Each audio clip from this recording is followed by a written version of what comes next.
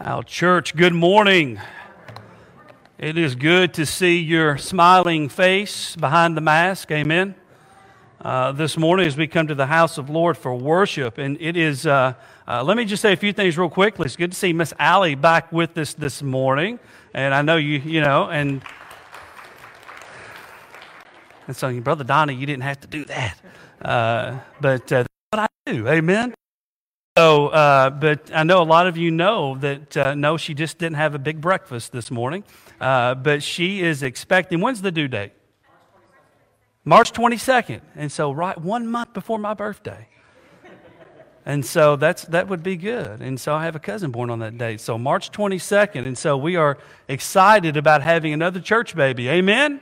And so it gives us a chance to spoil them and to love on them and to teach them the ways of the Word and the ways of the Lord. And so we are starting a brand new sermon series this morning. And so I'm going to give you a second to find your Bible. If you didn't bring one, there's one in front of you. We're going to turn to the book of Exodus, Exodus chapter 4. And we're going to look at verses 10 through 18 this morning. Exodus chapter 4, verses 10 through 18. And, I didn't know. I knew Austin had adopted a dog. And so, Shaggy, if you're watching at home, this would have been a great sermon series for you. What are you scared of? Austin. And so we're going to change his name from youth pastor to pet abuser or something. And so, he is definitely learning to parent. And so Talina and I was joking with him this past week, and I told Brooklyn one day, I was like, every time that we got a new pet, somehow Talina wound up giving birth 9 months later. And I don't know what happened there. And so we've quit getting pets. And so we've stayed with the one we have now for she's almost 13 years old, I think. And so our little dog. But anyway, so Shaggy, if you're watching, we'll pray for you and we'll pray for Austin. But Exodus chapter 4, verses 10 through 18, as we start a brand new sermon series. You can see the title of the sermon this morning is The Fear of Speech. So hope you have your sermon outline. Hopefully you got a pen or a pencil as we work through God's Word together this morning. Now, when we usually think about or when we hear the name of Moses, we think of a faithful man. We think of a strong leader. We think of a great example. We think of a man of courage. We think of a prophet of the Lord. When we think of Moses, we think about how God revealed himself. Through how? Does anybody remember when they met, he was through a burning what? A burning bush. And how God revealed a plan and a purpose for Moses. And through that burning bush conversation, God revealed to Moses that he wanted him to be his spokesperson or his prophet. God also wanted Moses to march up to Pharaoh and demand that he let his people go. God also wanted Moses to lead the people out of Egypt into the promised land. God also wanted Moses to lead the Israelites back into a spiritual revival or a spiritual relationship with the Lord or Yahweh. But Moses also had questions.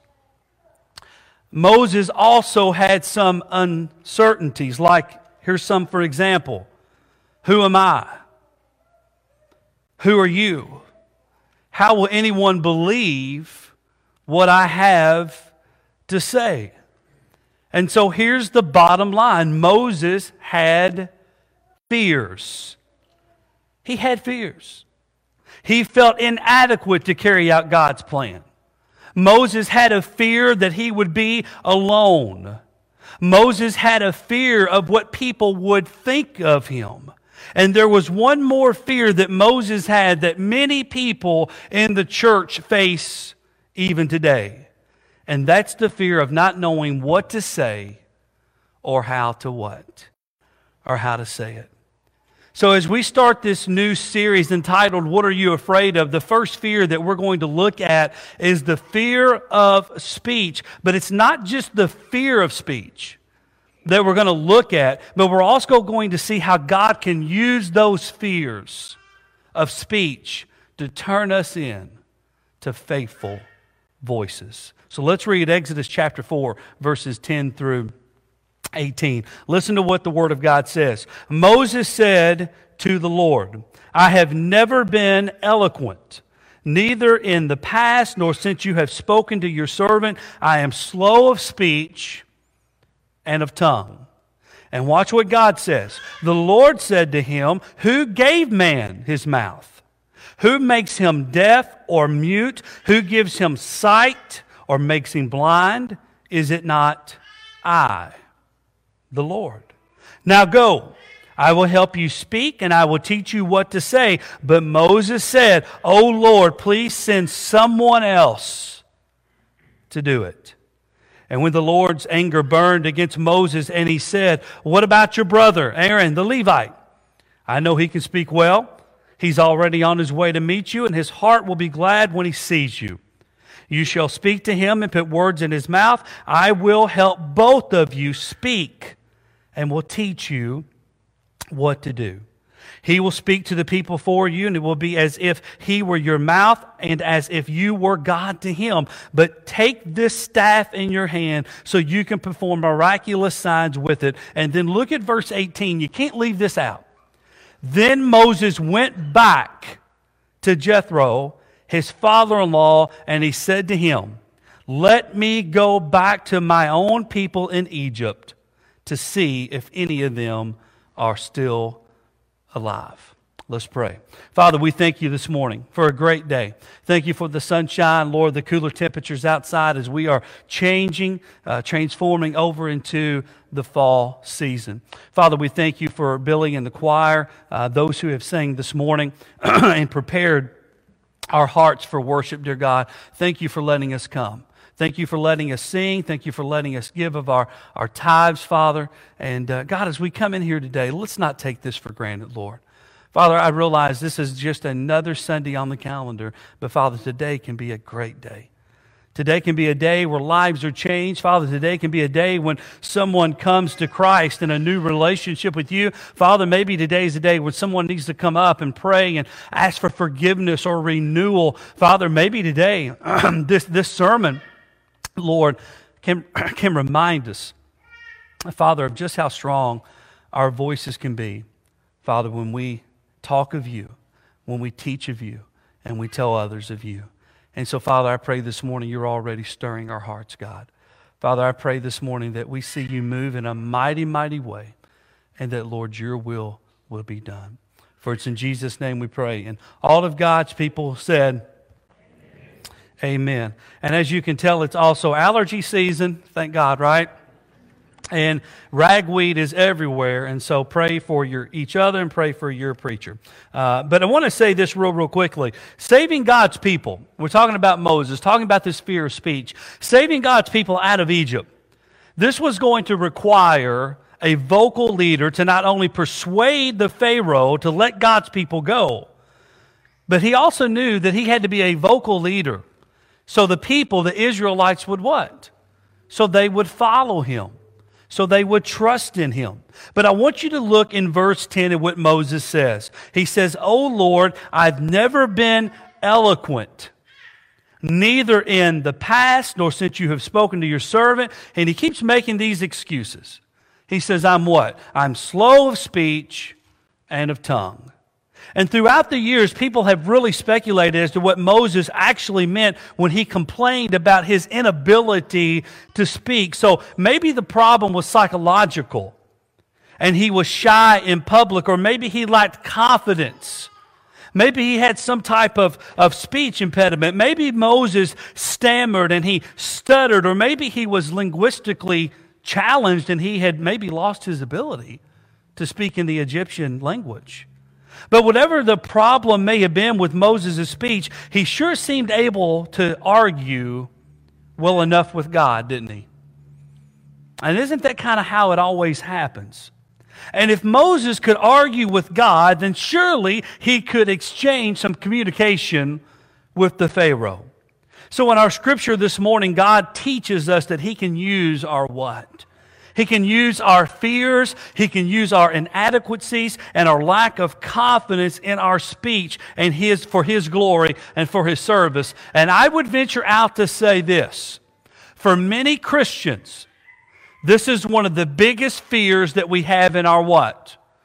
That we have in our life. We're okay with going to church. We're okay going and singing. We're okay getting involved. But we have this huge fear to talk about what God has done in our what? In our lives. We had this huge fear of inadequacy to say, well, I know I'm a Christian, but I just don't feel strong enough. I just don't feel good enough. I just feel really inadequate for me to share my faith with someone else. What God calls us to do. Isn't that what He builds us up to do? See, that's one of the reasons why you're here this morning. Now, maybe you're like, I don't know why I'm here. I don't know why I came, but I'm here. Maybe this is, you need this. Because you've got to be around the church. You need to be around the church, and you need to be around other people that are teaching you, that are encouraging you, that have your back, that's willing to be there with you to teach God's Word to your life. You need this. Because there's going to come a time when somebody comes to you and says, can you share what God's done for you? I'm really struggling. And let's be honest, this world is struggling. This world needs Jesus now more than it ever has ever needed Jesus right now in 2020. We need to see people get saved. We need to see people get baptized. We need to see people come into the church and say, listen, I'm confused. I'm broken. I don't know where to turn. I don't know what to do. My life is in shambles. Guess what? This is the perfect place for you. Amen? This is where you need to be. Because we want to love you. We want to encourage you. We want to get you connected. And we all know there's a pandemic. We all know there's a coronavirus going on. But I'm going to tell you something. There's always something in this world going on. There's always something in this world going on that's going to try to divert your attention away from God and into the world. So let's get started in our sermon outline. You ready? See, God reminded Moses and us of number one. God helps us overcome our fear of speech because we are what? Fearfully and wonderfully what? Made. God helps us overcome our fear of speech because we are fearfully and we're wonderfully made. God reminded Moses. God reminds us today that God made us exactly the way that He wanted to. It was God that gave us our eyes. It was God that gave us our mouth. It was God that gave us our ears. It was God that gave us our noses. It was God that gave us our hair or lack of hair. Amen. It was God that gave us our feet and God that gave us our toes and our fingers and our legs. God did this. He made us. He gave us our abilities. He gave us inabilities. And God can use these disabilities in a way to bring glory to God and to show people that all people, no matter who you are, no matter what you look like, no matter how you have, whatever talent or gift you have or don't have, God can still what? Use you. You know, the Bible reminds us in 1 Corinthians chapter 12, verse 11, that all who are in Christ have been given spiritual gifts and abilities. Church, hear this. The Scripture says, all these are the work of one and the same Spirit, and He gives them to each one just as He determines. Now, if I come to you today and I asked you personally, what is your spiritual gift or gifts? Would you be prepared to share those? Would you be prepared? Now, I'm going to tell you, here's the truth. Many Christians suppress their spiritual gifts. Why? Because of one word with 4 letters that starts with F and ends with R. Fear. They suppress those spiritual gifts because they are fear. But when you look at the Scripture, Bible tells us that we are fearfully and wonderfully what? Made. From God, for God, and for each what? And for each other. What talent has God given you? Maybe your talent is a gift of teaching. Maybe your talent is a gift of encouraging. Maybe your talent is to take care of the sick, to lead and teach children and to lead youth. Maybe you got a great voice. Maybe that's who you are.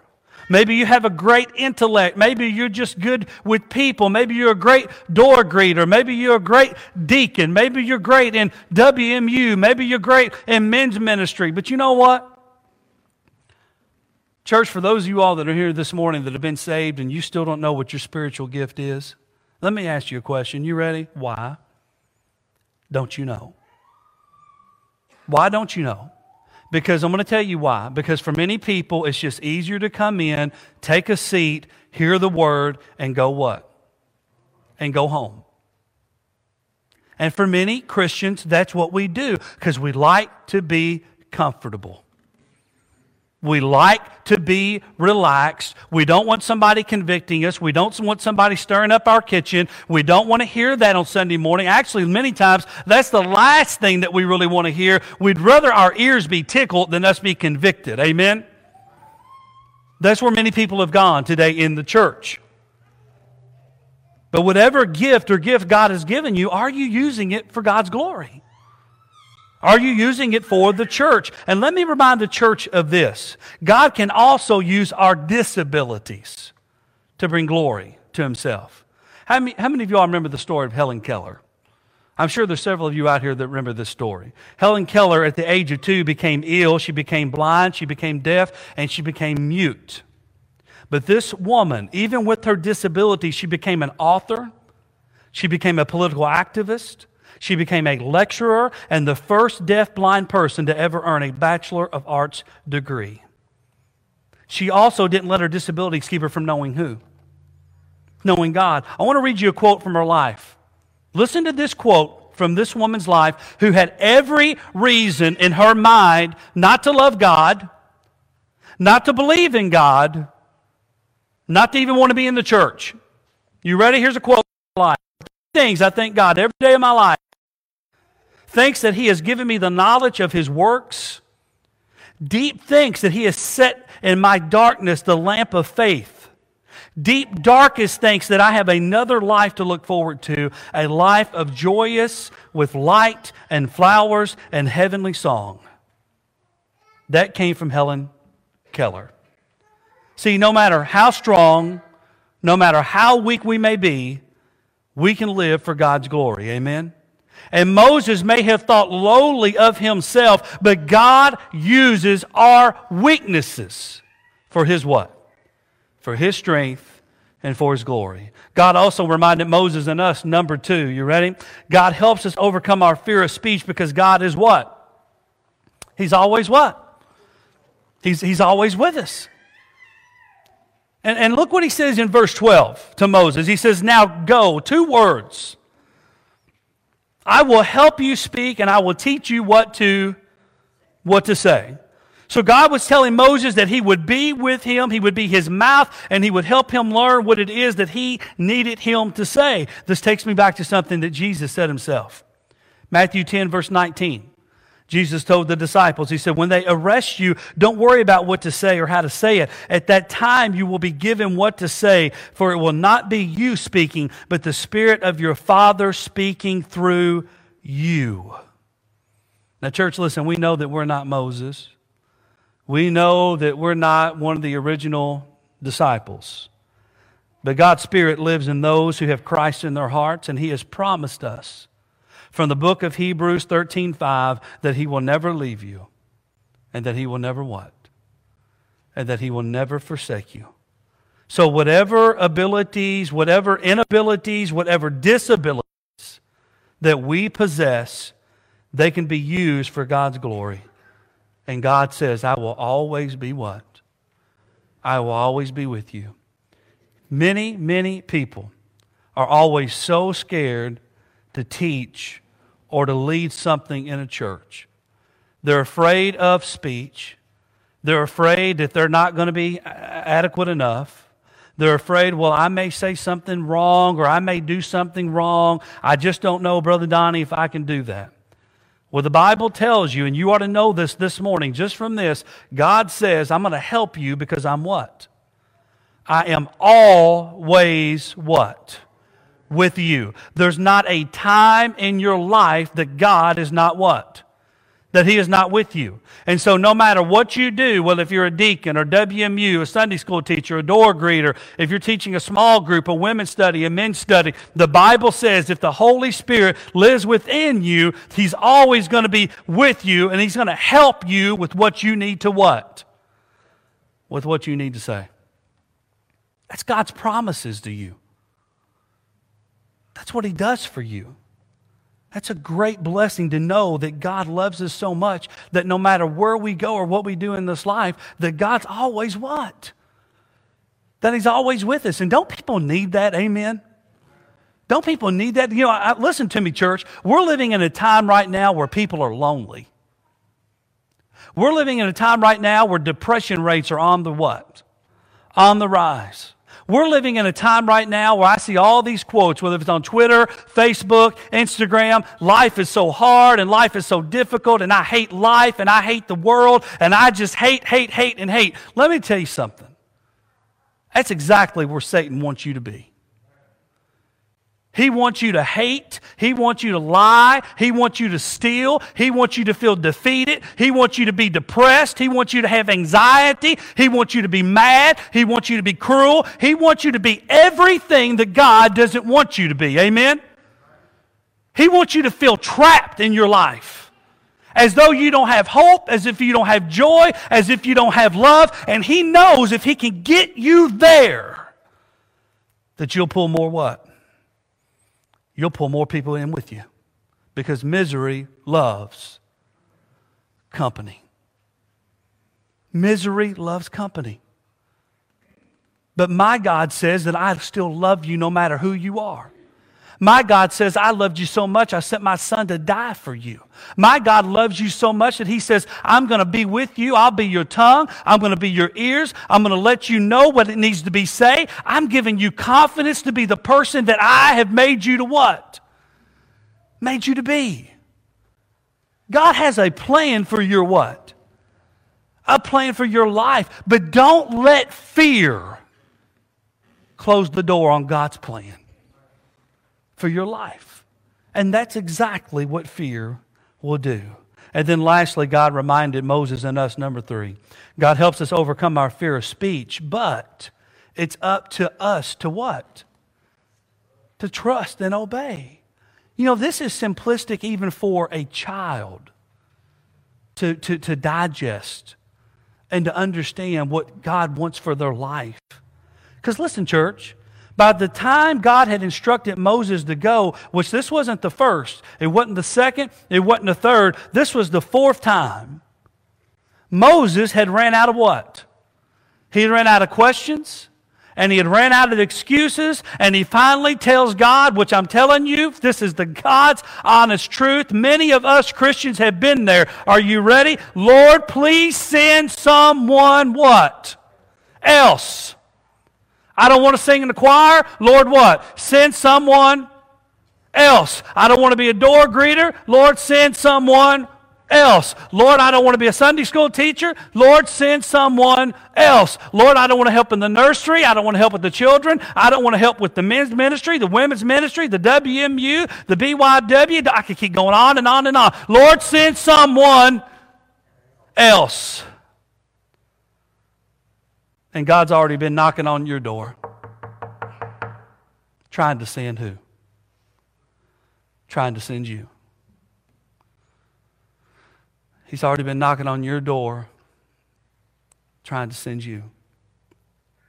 It seems the real issue with Moses was not that he couldn't do the task, which was to persuade the Pharaoh to let the people go, or that people wouldn't believe him, that he was slow in speech, but really the real issue, the core issue, was that Moses' fear.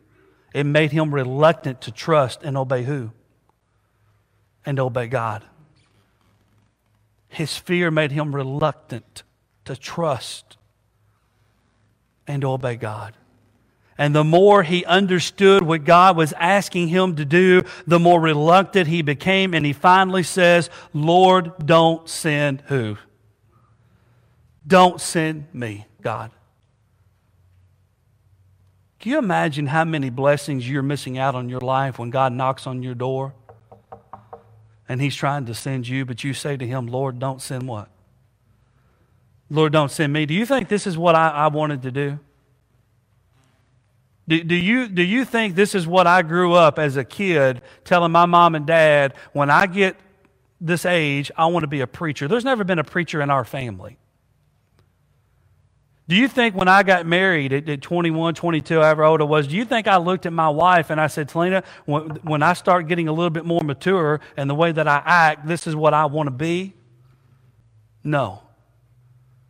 But I will tell you this, in my testimony, when I was going through school, when I was sitting in a college class, almost done with the degree that I was going into, God knocked on my door and He said, do you want peace, Donnie? And I said, yes, God. Then you're going to do what I want you to do. And you know what I told God?